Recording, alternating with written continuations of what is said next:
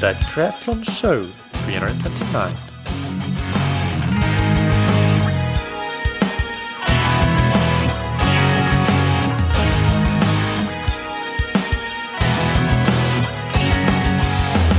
Hey, what's up everybody, and welcome back to another episode of That Triathlon Show, the podcast presented by scientifictriathlon.com. I'm your host Michael, and on today's episode I interview Dr. Bruce Rogers. Bruce has done a lot of research on assessing the aerobic threshold, or first lactate or ventilatory threshold, whatever you want to call it, by using the HRV-based marker DFA Alpha 1, which can be measured non-invasively and for free or very cheaply. So this is an exciting potential method for assessing that first threshold, which can be important to inform training decisions and training monitoring.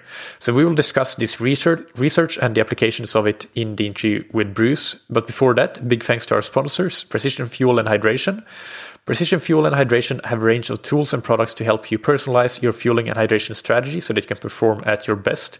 Everyone sweats differently, both in terms of sweat rate and sweat sodium concentration, so hydration strategies should be individualized, and fueling strategies will also need to be adapted based primarily on the duration and intensity of exercise or competition, as well as on the athlete's ability to tolerate certain amounts and types of fuel. You can use the free online sweat test and quick carb calculator on precisionfuelandhydration.com to understand your fluid, electrolyte, and carbohydrate needs during training and racing. You can also book a free one-on-one video consultation with the team to refine your strategy. As a listener of the podcast, you can get 15% off your first order of fueling and hydration products by using the code TTS22 at checkout on precisionfuelandhydration.com. And thank you to Roka. Roka produce exceptional quality triathlon wetsuits, trisuits, swimskins, goggles, performance sunglasses, as well as prescription eyeglasses and sunglasses. Today, I want to highlight Roka's range of eyewear. All of Roka's eyeglasses and sunglasses come with Geeko anti-slip technology, so they can never fall off your face. They are extremely lightweight and have unbelievable optics. The performance sunglasses are developed for and tested in up to the most challenging conditions and used in sports from triathlon through speed skating to outdoor and adventure activities. For prescription glasses, there is also a home tryout program, and you can renew your prescription with a simple online vision test at home in front of your computer. All products have multiple options for frame and lens, and they all come with a 2-year warranty. My personal favorites are the Rory prescription glasses, the Phantom Aviator sunglasses, and the Matador and Matador Air performance sunglasses for sports. Visit roka.com/TTS for 20% off your entire Roka order. Now, without any further ado, let's get into the interview with Dr. Bruce Rogers. Welcome to That Triathlon Show, Bruce. How are you doing? I am good, thank you. Thanks for having me on. Yeah, it's a great pleasure. Let's start by, if you can give us a bit of a bigger introduction into your background and what your background is in endurance sports and in academia as well. I'm a double-boarded medical doctor in endocrinology and internal medicine, and I became interested in exercise physiology a couple of decades ago. And kind of one thing led to another, and I teamed up with Thomas Grunwald a few years ago after he published some very interesting data on DFA Alpha 1, which is a nonlinear heart rate variability index, fractal correlation properties, and used an intensity distribution. And one thing led to another, and we'll be talking about all the information that has been yielded since. But essentially, I'm a clinician, teacher of other physicians, and this has become kind of a second career for me. Yeah, no, that's what I gathered as well, and it's really interesting that sort of career trajectory from medical background and but also now really into the sports science, and you've been quite prolific in the last couple of years with publications, which we'll get into as well. So you mentioned already the main topic for today, DFA Alpha 1, detrended. I will try to get it right. Detrended fluctuation analysis, and so is what DFA is shorthand for. Can you just tell us what is that? Yes. All right. You've already had some information on heart rate variability and it's basically the, quote, variability of the beat-to-beat pattern. Alpha 1 is a little bit beyond that. It's not only variability, but it's looking at correlation of the beat-to-beat sequence. So if it's looking for patterns, and let's say you were a person and you had the choice of walking left or right. If that choice was predicated on your pattern of the last 3 or 4 steps, that's called correlated behavior. If your next step has nothing to do with those previous steps, it's totally random, that's a DFA alpha uncorrelated value of 0.5. So we have correlated patterns where there's actually order to the pattern of the heart rate, or I should say the RR interval, the beat-to-beat pattern. And then we have an uncorrelated pattern that generally occurs right around the FTP, the second threshold, the anaerobic threshold. And beyond that, it becomes what's called anti-correlated, which means those patterns always try to get back to the midline. So if you had a step pattern that was gradually moving away from the midline, once you get past below the 0.5, you're moving back towards the midline. It's kind of a self-regulation pattern. And I don't want to get too mathematical and too complicated, but let's just say that these patterns appear pretty predictably in people at given intensities. So a pattern in you of, let's say, 0.75 represents the same intensity as a pattern in me or somebody else who's 20 years older than you and 20 years younger than me. So these patterns are dimensionless numbers, and that's why they are so attractive. We don't need to do any comparative ramping. Even though we do ramps, we don't need to compare that to gas exchange or lactate unless we're trying to validate.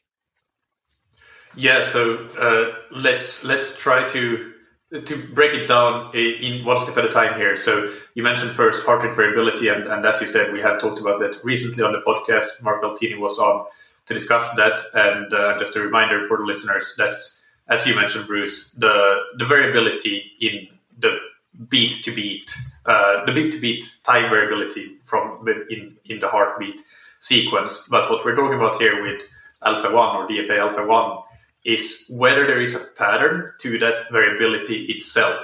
So you can have a high variability, but there's still a pattern to that. And then you have the correlated behavior that you mentioned.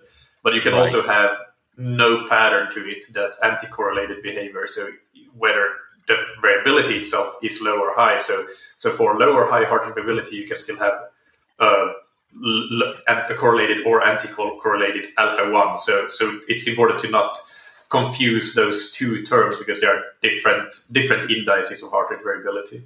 Exactly. And again, one of the more attractive properties of alpha 1 is its dynamic range. If we look at conventional heart rate variability index, some simple things like RMSSD or SDNN, which you guys have gone over, those are just simple mathematical equations, standard deviation, root mean square, and they hit a nadir, a minimum value, right around at the aerobic threshold.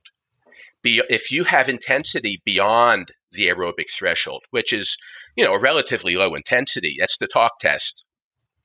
But if you go beyond that, there's no further information to be gained by looking at conventional indexes. However, with alpha 1, the middle of the dynamic range of alpha 1 is at the aerobic threshold. That's the 0.75. So once you get past the aerobic threshold, we still have plenty of meat in that heart rate variability index, in the alpha 1, to give us information on your intensity and such. So that is one of the advantages of the alpha 1. Right. So let's discuss now, before your group started doing work with alpha 1 and how that can be used to assess your thresholds and be used as a marker of thresholds. What was done before? Because I gather that there had been some previous attempts at using different heart variability metrics and indices to do that, but maybe not quite successful. Yes, actually quite a bit in the early part, about 20 years ago, early part of the century. They were using SDNN. They were using, again, where the variability became minimal would be the aerobic threshold. But that kind of lost a lot of attraction because, again, you didn't have any information past that point. Also, you needed to do a ramp to failure because you had to demonstrate a nadir, a minimum value. So you couldn't do like kind of a half ramp where your SDNN, let's say, was dropping and it looked like it was flattening out. And let's say you stopped. No, you actually had to keep going to just about failure because you didn't know if it would drop any further past that point. So again, there were many studies on using conventional indexes, but again, it fell out of favor. You needed a ramp to failure. Yeah, and the difference now then, if we go into the work that you've been doing with DFA Alpha 1, so what is it that you have done with that, and how is that different from what was done in the past? Well, again, we weren't the first ones to look at Alpha 1 and intensity of exercise. That's been looked at again for 20 years with plenty of studies. And there were, again, many good reviews on this that as intensity rose, the Alpha 1 would drop. And if you look back at some of those old studies, there were clues there that around the aerobic threshold, the value was about 0.75. If you look at some of the older studies, they never went out of their way to say, okay, let's see if this thing is valid as a threshold marker. That was never done. And that's kind of how we approached it. Our kind of unique idea is, can we use this as an actual threshold marker with, again, dimensionless number? You don't need to do any calibration to a gas exchange or a lactate. Now, again, in validation, we do. But if you want to, jump on your bike and go out there and do a ramp or do some constant intervals and kind of work out what your power is at an Alpha 1 of 0.75, you're going to be awfully close to your aerobic threshold most of the time. Yeah. So what are the protocols then? Let's start here. From the validation studies you've done, yes, what sort of populations have you done them in, and what modalities in terms of sports? First validation study we did, we used ECG data, very clean ECG data with literally zero artifact. The only artifacts were any type of atrial premature beat or something like that. Very clean data in runners. And we found excellent agreement with the 0.75.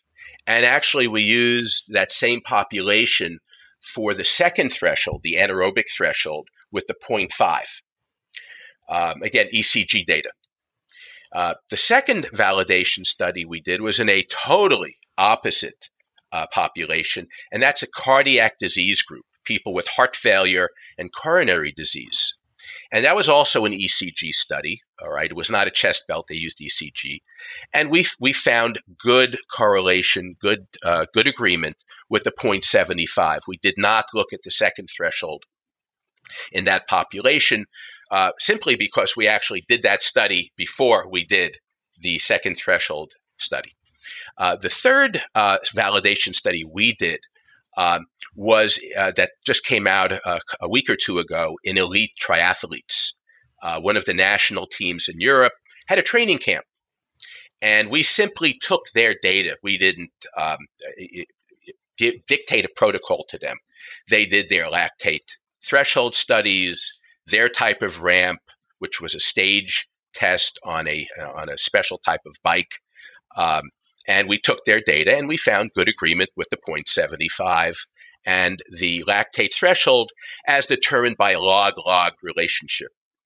One of the problems with lactate, as opposed to gas exchange, is there's a plethora of different concepts of what constitutes the first threshold and what constitutes the second threshold. And, we could have a discussion literally for 6 hours and argue back and forth, which is better, which isn't. And that's the problem with lactate, how to interpret the numbers. But what I'll tell you is that whether it's 2 millimolar or log, it's going to be close to 0.75. There was another validation study. It wasn't really a validation study. They didn't look for that. This came out about a year ago. And what they did was a 5-minute interval analysis at a running pace of the first ventilatory threshold and the second ventilatory threshold. And they just wanted to see what alpha 1 was in a group of runners when they were running at the first threshold and running at the second threshold. And guess what? 0.75, and it was something like 0.49 or something like that. So again, very, very close to our data. So that's 4 validation studies right there. I just saw on Twitter this morning that a group from, I believe, Spain came out with another validation study using lactate markers. And again, all I did was I saw the post, but they apparently got very close agreement with the first and second lactate threshold, whatever they picked. I don't know what they picked, but whatever lactate threshold they picked, they got good agreement with the 75 and the 0.5 alpha 1. So that's now 5 different validation studies. And that's pretty darn good. We could talk a little later why you may not get agreement if you did it or somebody else did it. But right now we're 5-0 as far as validation studies. Yeah, no, that's. I saw the same tweet just before getting on this interview, and it was, I think, Jalaholes is his name, if I pronounce that correctly. So if listeners want to go and have a look at that, by the time this interview is released, there might be some preprints already out, potentially. We'll see. Either way, I think, there's plenty of things to dig into there. The first thing that comes to mind for me, and which also kind of stood out when I was looking through your publications, is that we are talking about either using, like, these validation studies have been done using an incremental test with a metabolic cart or as a lactate ramp test, but then also this other study you mentioned with 5 minutes at the first and 5 minutes at the second threshold, which I hadn't seen. But my point here is that the validation has been done using specific protocols. And when I first started hearing about alpha 1, that was something that wasn't clear to me. Like, I thought the whole idea was that you could go out and run, and whenever you ended up below 0.75, you were above your threshold, and vice versa. And that's maybe not the case, because you still need to have the context of, okay, how was this validation done? It was using specific protocols. So can we talk about the protocols used and what that means in terms of applicability in training? Do you recommend that people should do an incremental test or a ramp test to simulate what was done in the research to find their thresholds in a non-invasive and basically free way without paying for a lab test? Is that what is your recommendation in practical terms? I think there are many points to your question that you just asked. Yeah, sorry. No, that's okay. And I'm going to divide it on 2 things, and maybe we'll talk about one now and one later. The first part was the mechanics of us going out and actually doing the run, doing the cycle, whatever we do as far as how do we modulate our intensity to achieve the best ramp or the most accurate threshold. So that's one part. The other part is, and I think the second part is the more important part, how do we make sure we're getting precise, not necessarily accurate, but precise agreement values to what we achieved and what others achieved in the literature. And that is actually a bigger question than the first. Now, you made let's go back to the first for a sec. What kind of ramp do you do? Can you just go out and do a mixed ride or a mixed bunch of running? That actually could work. We've examined that. I informally, again, we didn't have a lot of data. My partner, Thomas Grunwald, had some old stuff from a few years ago that he got from some soccer players. And, just running around during a soccer match. And we looked at DFA alpha as they were running around up and down the field, up and down the field. And although they didn't do a ramp, you actually could plot out their alpha 1 versus heart rate, and you can get a relationship. And I suspect that's going to give you a ballpark threshold as well. Now, if you want a really precise threshold, one that you can perhaps compare this month to next month after you change your training, or 6 months from now after you do a whole bunch of different types of training, then you want to do a ramp. And you want to do either something on Zwift or Trainer Road, or one of these formal ramps where they do really nice incremental increases on a bike, or some sort of ramp on a treadmill. Yes, you could do 3-minute stages where you do 3 minutes at whatever speed, and then on the treadmill, and then you notch it up and for another 3 minutes. And as long as you get kind of a linear rise in heart rate, your VO2 is going up in a linear fashion, because heart rate and VO2 have a very strong relationship.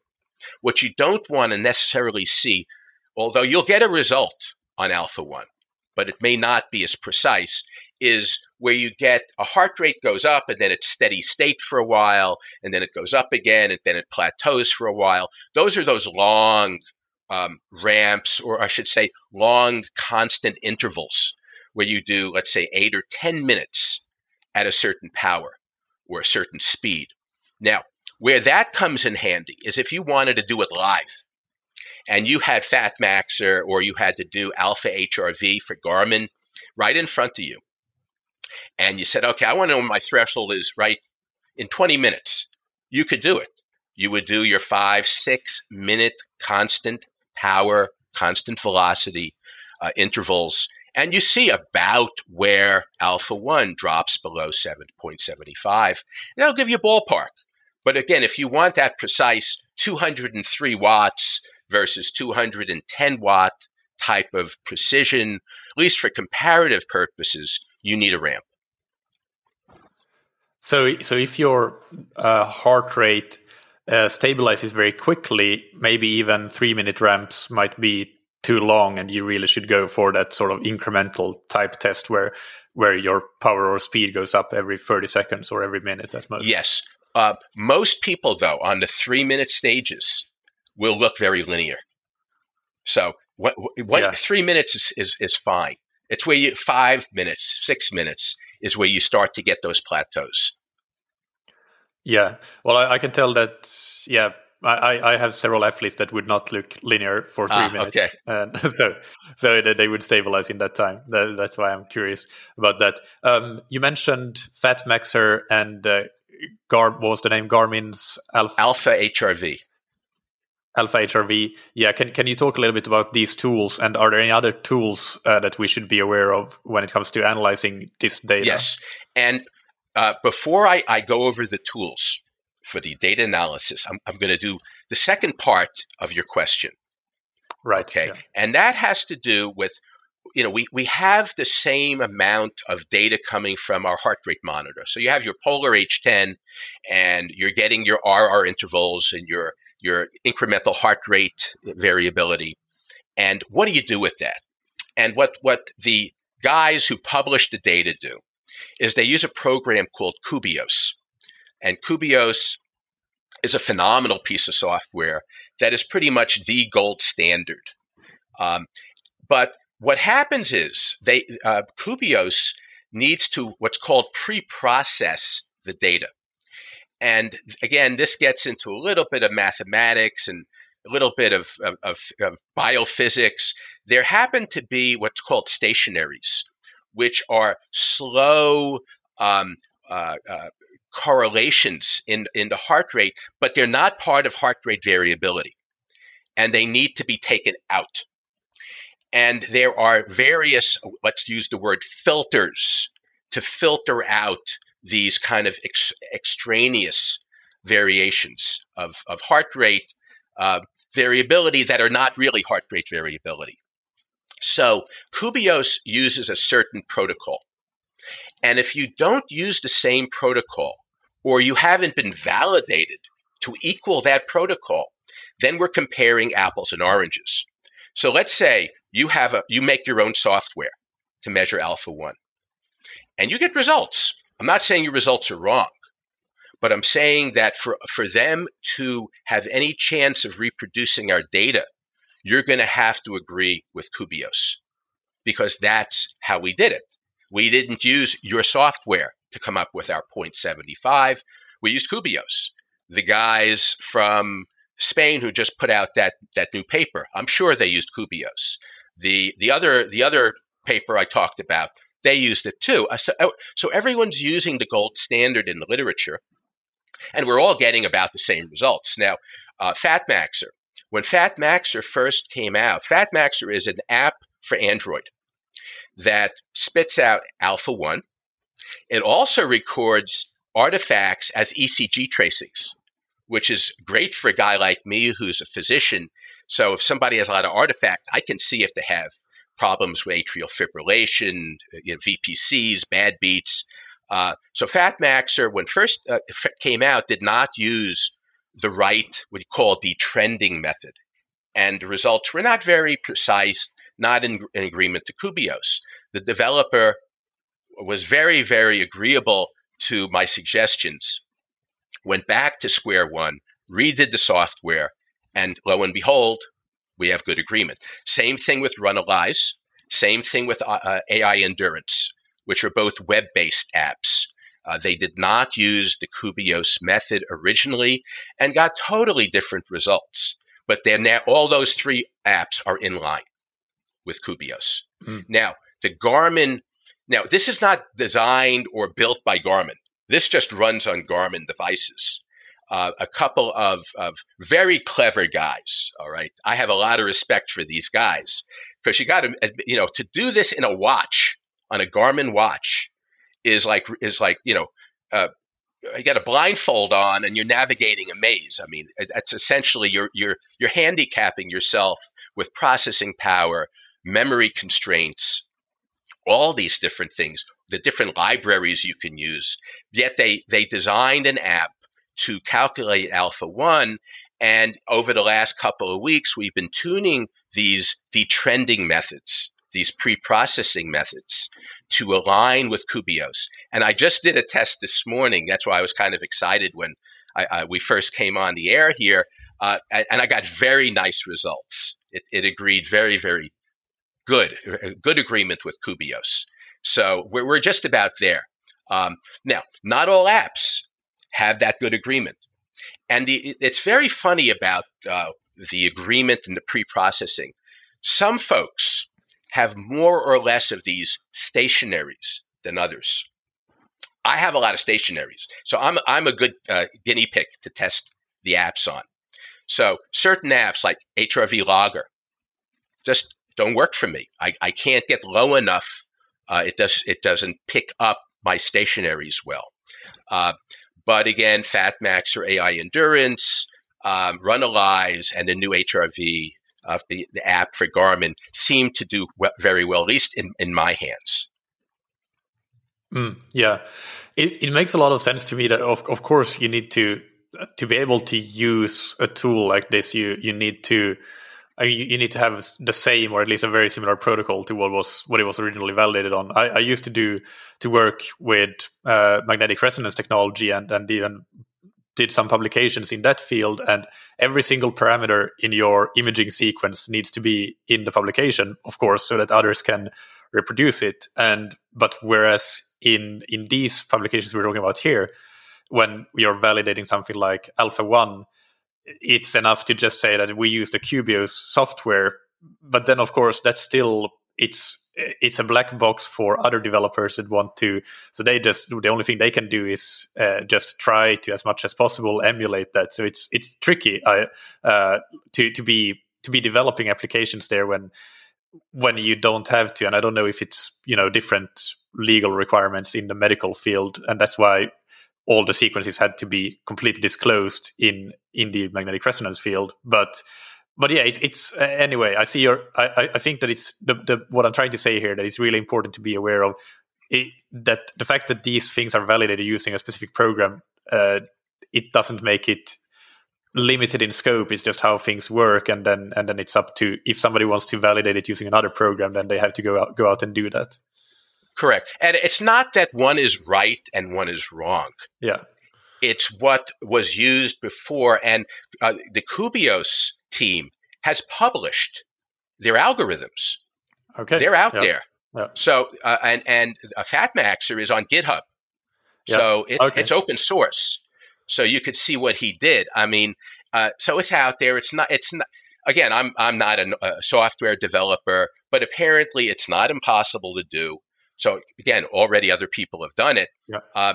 But again, it's the same thing. If you don't have an accurate power meter on your bike, you're not going to be able to train right either. So, just getting things calibrated to the way they were in publication data is very important. So that's kind of what I'll leave that with. Yeah, no, exactly. All right. So then let's see here where we go next. So one question I have, going back to the evidence we had, you mentioned we have 4+1 coming out validation studies at this point. And you mentioned that you think that it's a pretty strong level of evidence. We have cycling, we have running, we have elite athletes, we have amateur athletes, we have more of a disease population, and no, it was people with heart failure and coronary disease. Okay, got it. What else? Is there anything else? Is there anything that is lacking, or anything that we need more of in terms of supporting evidence? Just quantity or different scopes? Yeah, we need female data, and we're getting female data. I can't really say much about it, but we have submitted to a journal a good manuscript. I am part of the team. I was not the first author. Someone else did it, but I'm privy to the results, and it's going to be very interesting. But it was on a large group of women. And that is needed, because there's really very little in females. With the elite athletes, it's nice to see that. I made the argument in our article that there was no guarantee it would work in an elite athlete as far as the 0.75, because they have a lot of vagal tone. And part of the way the index works, it's about vagal balance, about parasympathetic and sympathetic balance and withdrawal of the sympathetic, of a parasympathetic system, overdrive of the sympathetic. And, elite athletes are going to have a lot of vagal balance, very low resting heart rates. There was no guarantee it would work, but apparently it does. Yeah. And then one more question on the research side of things, and then we can go back into more practical and applied sides. What sort of levels of tolerance or error do you see in these measurements? Are we talking about, like, if you measure in watts, for example, are we talking that you're accurate to within plus minus 5 watts or 20 watts? What's the... That is a really difficult question to answer. It depends on the quality of the data. It depends on what you're comparing to. For instance, if you look at studies, we've put this in pretty much every one of our articles, and I like it. It's one by Polaris, where their team looked at the VT1, the ventilatory first threshold, versus, let's say, the first lactate threshold. And they got a regression and an error that is about what we see with our alpha 1 versus the VT1, or alpha 1 versus the LT1. So none of these things are 100%. If you, again, as I mentioned earlier in the talk, first lactate threshold, there are many ways of deriving that, and they're all different. Even the first ventilatory threshold, if you had one of the foremost groups in the world read that gas exchange versus some guy in a small town who's using the machine to spit out the number, because there are algorithms in the machine to spit out the gas exchange thresholds, they could be totally different. So it all depends on what you're comparing to. In our runners study, we were very, very close, within a couple of beats per minute as far as the first threshold. But again, with the cardiac disease side of things, or the I think we were within probably 10 watts with the elite triathletes. I'm not sure what this other study is going to be as far as how many watts off. But again, there's going to be individual variations. And in fact, if I do the Alpha 1 test on myself 5 times, I'm going to get 5 different numbers. Yeah. They'll all cluster around a certain area. But, again, the same with the FTP. You go out and you do your best 20-minute time. You're going to have a variation on that as well. So I wouldn't get too hung up. Am I 5 watts above or 5 watts below? But again, they are going to give you useful information. Yeah, no, that makes sense. So let's discuss some more practical aspects. We already talked a bit about the different softwares, and we might get into that a bit more. But first, you obviously need a heart rate monitor that is capable of measuring certain features. Not all heart rate monitors are fit for purpose here. Can you talk about that, what you need in terms of the heart rate monitor? Yeah, I'll cut right to the chase on that. I would recommend, again, I'm not affiliated or paid by or supported by, but I would get a Polar H10 or maybe an H9. Several reasons. One, it has 2 Bluetooth channels. You always want to record Bluetooth. Ant Plus, I'm not sure if you realize this, has a limited bandwidth. And if you have a heart rate above about 140, you're going to get a lot of missed beat artifact. And we saw this early on when we started playing with this. So you must use Bluetooth if you want a nice, accurate, artifact-free tracing. So what I usually use is a Polar H10. One channel is going to FatMaxer. One channel is going to my Garmin watch. Now that I'm using I've been testing the Alpha HRV, that new app for Garmin. Do you have a Garmin device, by the way? I have a Garmin watch and a Garmin Bike computer, yeah, and Okay. Polar heart rate monitor, but the OH10 actually, so it's not fit for purpose. So I haven't tried any of this personally yet. Okay, yeah. So you should get an H10. But anyway, with the new app for Garmin, it has a little bit of a limitation in that it must get a Bluetooth channel. Well, okay, if you have Bluetooth going to your watch, you can't have Bluetooth going to the Garmin app for Alpha 1.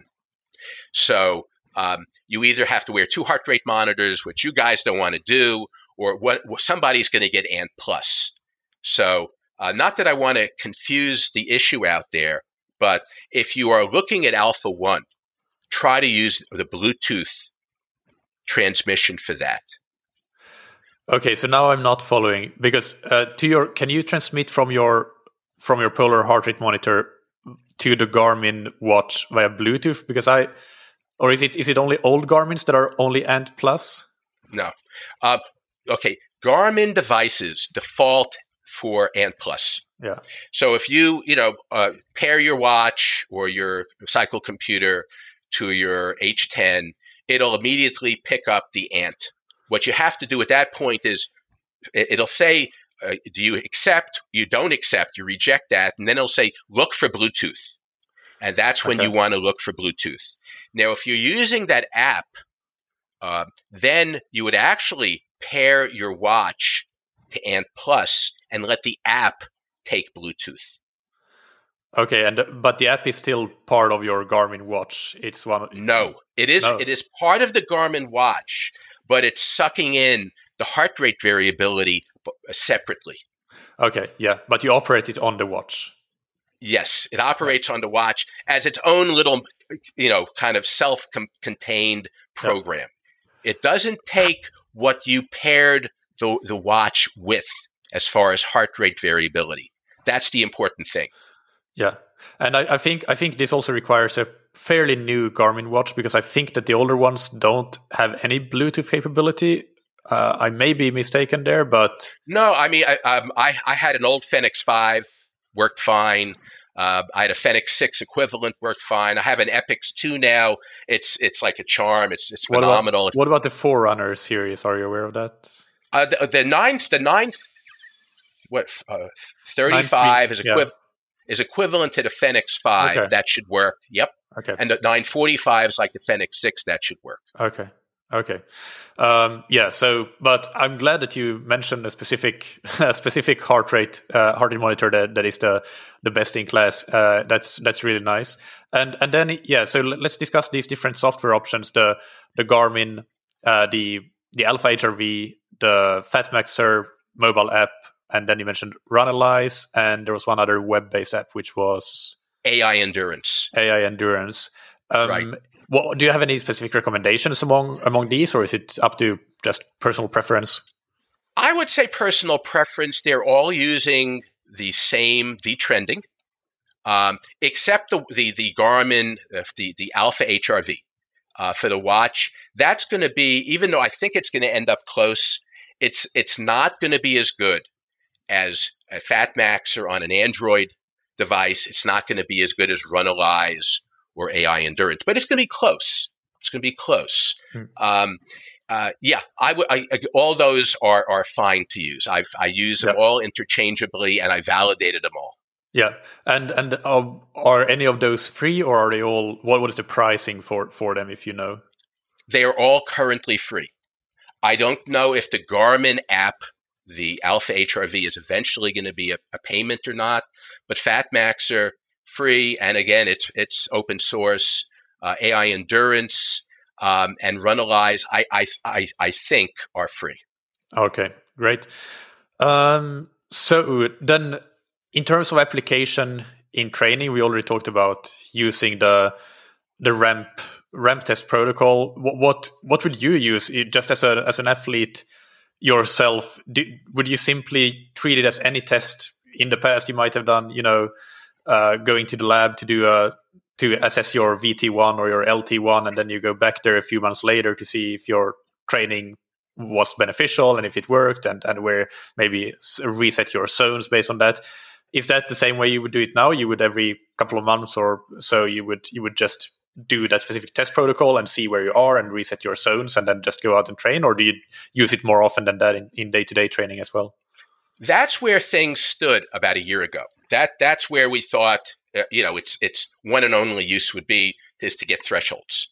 But since that time, we also published a very interesting study of what the Alpha 1 looks like before and after, let's say, an ultra marathon, when you're running at a very slow speed before versus running at the same slow speed after. And we found a huge suppression of Alpha 1 after a 6-hour trail run. And this opens up the whole can of worms for using this for daily readiness to train and durability. Durability is kind of a fancy word for measuring fatigue as you're going along. For instance, you whatever your first threshold is, you plug that in and you go, let's say, 10 watts below it. And, for 45 minutes, 60 minutes, you're watching your Alpha 1 real time, and it's nice and steady. And then after 60 minutes, 75 minutes, same pace, it's starting to drop. And it's becoming more suppressed. That's telling you you're getting some autonomic nervous system fatigue, which is a sign of decreased durability. So that's one way to look at that, is are you getting more resistant to that Alpha 1 drop? Instead of, I used to drop after 20 minutes. Now I can now do 45 minutes before I get the drop. So I'm getting better durability.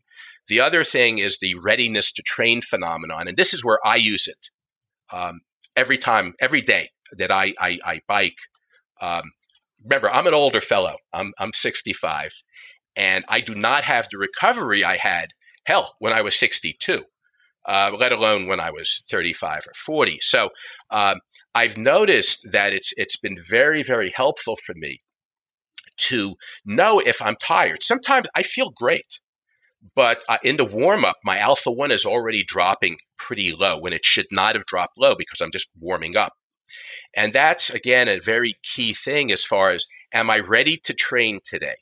Do I have fatigue? Do I have functional overtraining risk by pushing it too hard day after day after day? Again, when you're young and you're invincible, you're a lot more resistant to that. But again, even the young guys are going to get functional overreaching if they hit it too hard too often. And that's where I think the biggest potential in looking at real-time alpha-1 comes in is to know if you're ready to do intervals that day or ready to hit it hard that day. And this is based on studies, for example, in the ultra runners, where you basically measured before when they were fresh and you measured after. And I think you compared to a control group that just went about their daily activities without any specific training to see kind of over a similar time period or the course of the day what happened. Is that what you did? Yes, that's exactly what I did. And the interesting thing, if you looked at the alpha-1, remember it's dimensionless. So again, we don't need calibration here. The alpha-1 after the ultramarathon was well below 0.5. It was in that really high intensity domain, well above the FTP type of value that you'd see the alpha-1. Yet they were running below the first ventilatory threshold, a very, very easy pace. The other interesting thing that we saw, and other people have seen, is there was no heart rate drift noted. So their heart rates before and after the 6 hours and their VO2, their oxygen use on the treadmill at that speed we were using, the same slow speed, were the same. The only thing that really changed was the alpha-1. So again, yes, heart rate drift is one parameter that's very, very complicated. And it turns out that after, let's say, 5-6 hours of exercise, heart rate drift can actually be reversed. And instead of you drifting up, you can actually see a negative drift.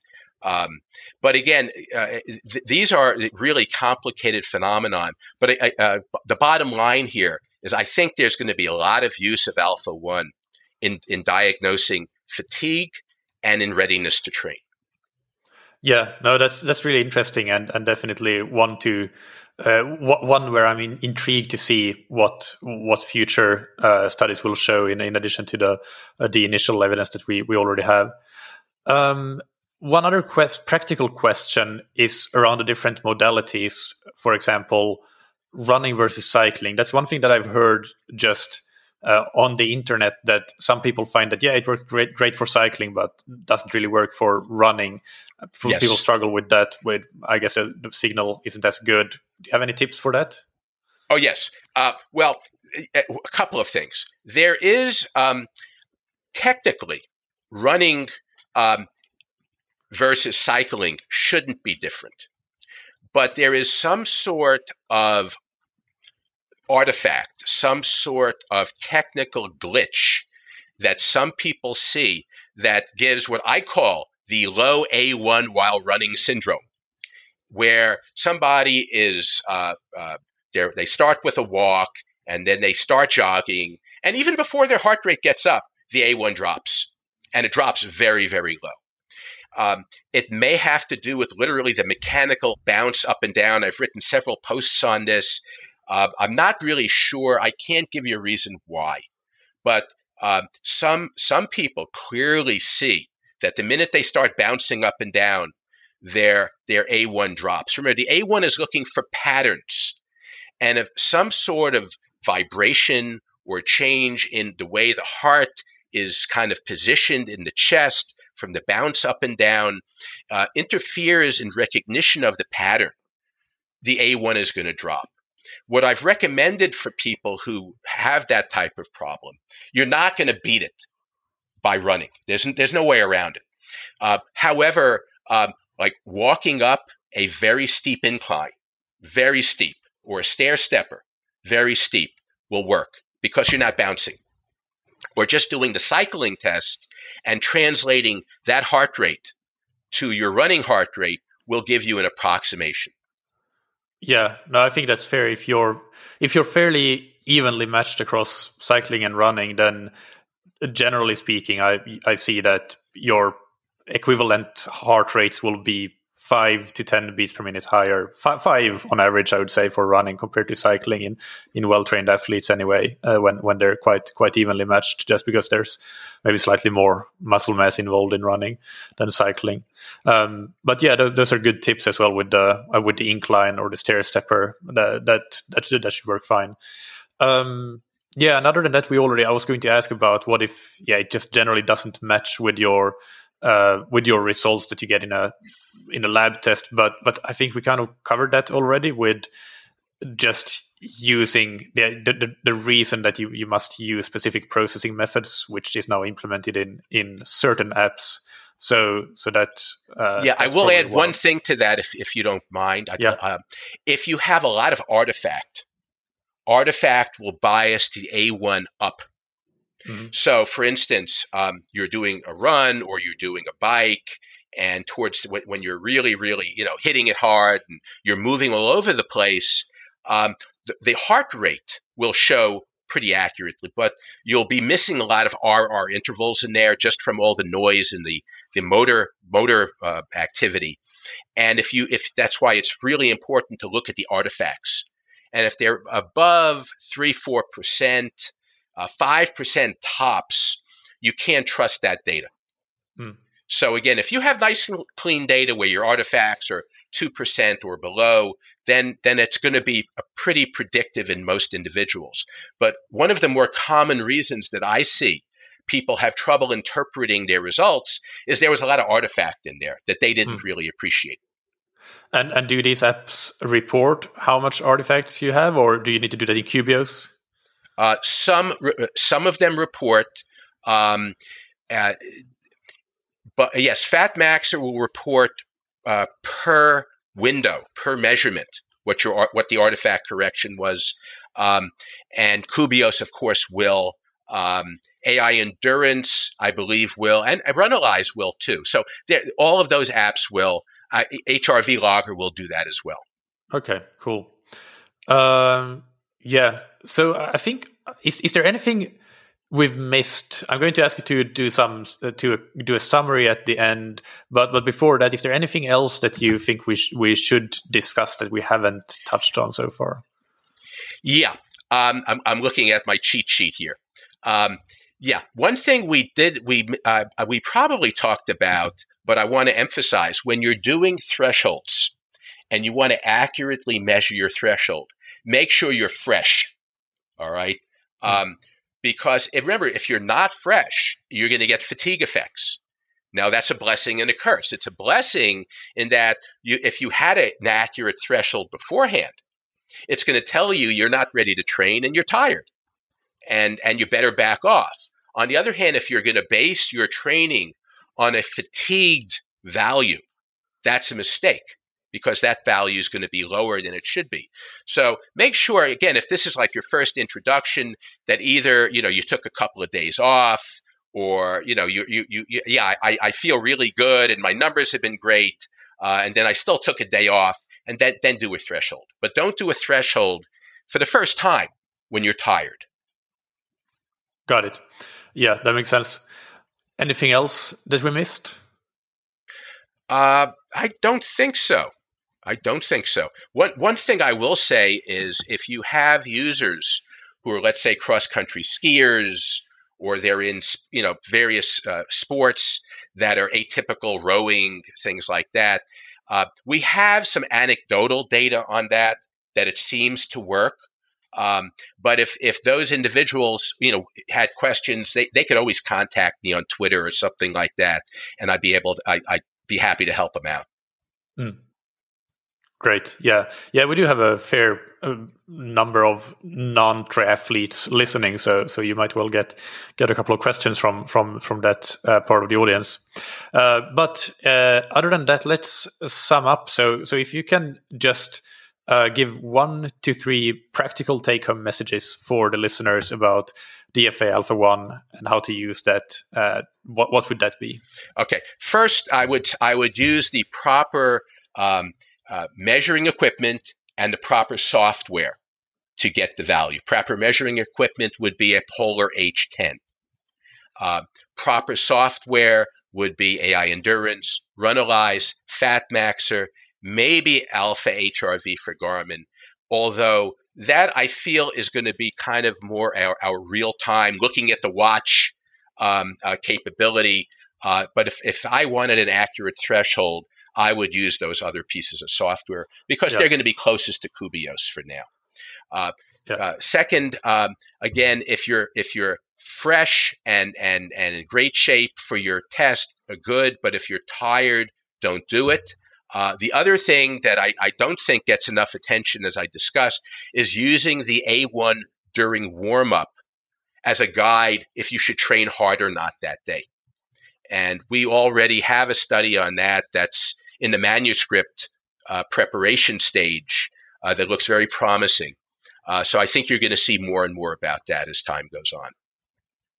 So that would be almost the equivalent of what a lot of athletes are doing. A lot is maybe the wrong term, but some athletes are just assessing their lactate after warm up and seeing where it is, or let's say after the first interval of a workout to adjust the intensity up or down depending on where their lactate values are for the day. So equivalently, you can kind of do that with Alpha One instead. That's a potential. The other one I would compare most directly is looking at resting heart rate variability, which is fairly popular. And yes, there are a lot of apps for that. That's looking at the autonomic nervous system status. And if the autonomic system's looking like it's stressed and tired, you don't want to, add insult to injury. So it's not a good day to train hard. A lot of people either don't have time or whatever. They're too busy in the morning. I personally have never had a lot of variability in my resting, so it never worked for me. But the A1 during the warm up works for me really, really well, and that's one of the things we're looking at, and we'll look at more in the future. Interesting, yeah, and thank you for correcting me on that, because it makes sense that obviously this is still a measure taken from the autonomic nervous system, so it would be more equivalent to resting HRV than to lactate, which is a metabolic marker. So even though they are both used in a lot of what we've talked about here today in the same context of establishing a threshold, a certain threshold for intensity, but still using very different methods. That's a good correction that you made there. I will throw one thing in about practicality of lactate. I'm in Florida in the U.S. where it's hot and humid most of the time, and you can't do lactate outside. The minute you open that bottle or open that strip, it just kind of pollutes the strip from 99% relative humidity or whatever. So I guess you could do it inside, when you're on a trainer or something like that. As far as a field test, no can do. But again, Alpha One is something that while you're outside, doing your warm up, you can easily do under any circumstance. Yeah, good point. All right, so let's move into the rapid fire questions. So take just one sentence to answer each of these. And the first one is, what's your favorite book or resource related to endurance sports? Yeah, I remember you gave me these questions, and as far as rapid fire, I had to think about that. And I don't have any particular book, but the resource, the ultimate resource, I think, is PubMed, Medline, the National Library of Medicine in the U.S., and that has pretty much everything that you'd want, either in abstract form, or most of the time things are either on ResearchGate, or again, so you could usually get the download even if it's behind a paywall somewhere. So again, PubMed would be my resource. Yeah, and that's great, and I love ResearchGate, and thank you for having all of your papers up there free for download. that really helps me in preparing this episode. Secondly, what's an important habit that you've benefited from athletically, professionally, or personally? That's another one I had to think about a little bit.